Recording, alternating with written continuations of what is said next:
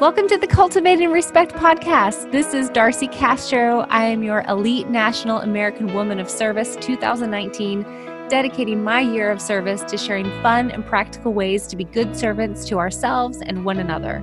In this podcast, you can listen in on inspirational, sometimes funny, and always love-infused conversations about creating respectful environments in our own communities and in our own hearts.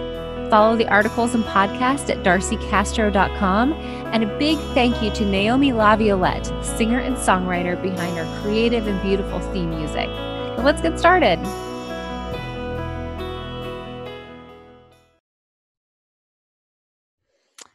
Hello, friends. Welcome to the December edition of Cultivating Respect. I'm going to read to you my December article, and it is entitled, Peace Be With You. During this holiday season, I hope your family is singing festive carols warmed by a fire, and that these past months of preparation have been joyous. However, I'm old enough and wise enough to know that this may not be the reality for many. In these literally dark days leading up to the solstice, you may have been enshrouded in loneliness, feeling overwhelmed, and have legitimate questions about hope. We've been reminded of the tragedy of Sandy Hook, and then put on our gloves and gone to our corners over an impeachment. There's way too much ugly behavior in overcrowded parking lots and stores filled with chaos.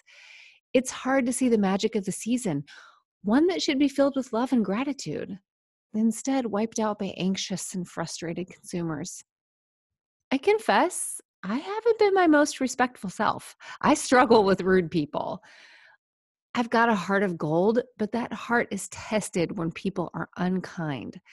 I've had to check my temper a time or two and give myself a moment instead of react. Lashing out with an unkind word only serves to make everyone miserable, and it's not going to get you that parking spot you've been waiting on forever. I myself have had to be more intentional than usual when it comes to self-care and centering my thoughts. It takes a lot of energy to make the holiday magic happen, and when there's a lot going on and the to-do list that encompasses multiple pages is out of control, sometimes we reach a tipping point. We've got to forgive others when that happens and forgive ourselves. Each moment, each breath is an opportunity to choose better. When we feel overwhelmed or out of control, we need to look inside and create positive change in ourselves.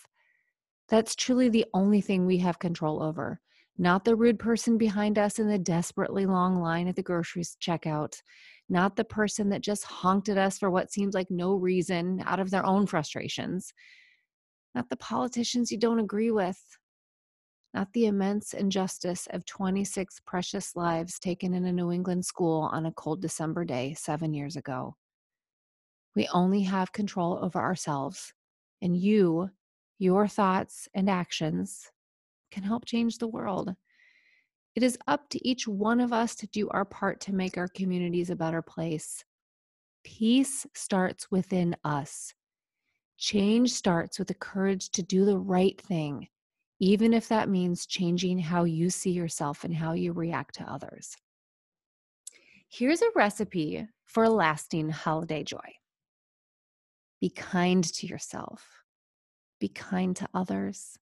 Leave bitterness behind. Forgive others. Forgive yourself. If we can make these small miracles happen in our own hearts, it will radiate outward to our families, friends, and communities. May peace settle into your heart, and may you give that to the world. That is the best gift of all. My wishes for a happy, healthy holiday in 2020.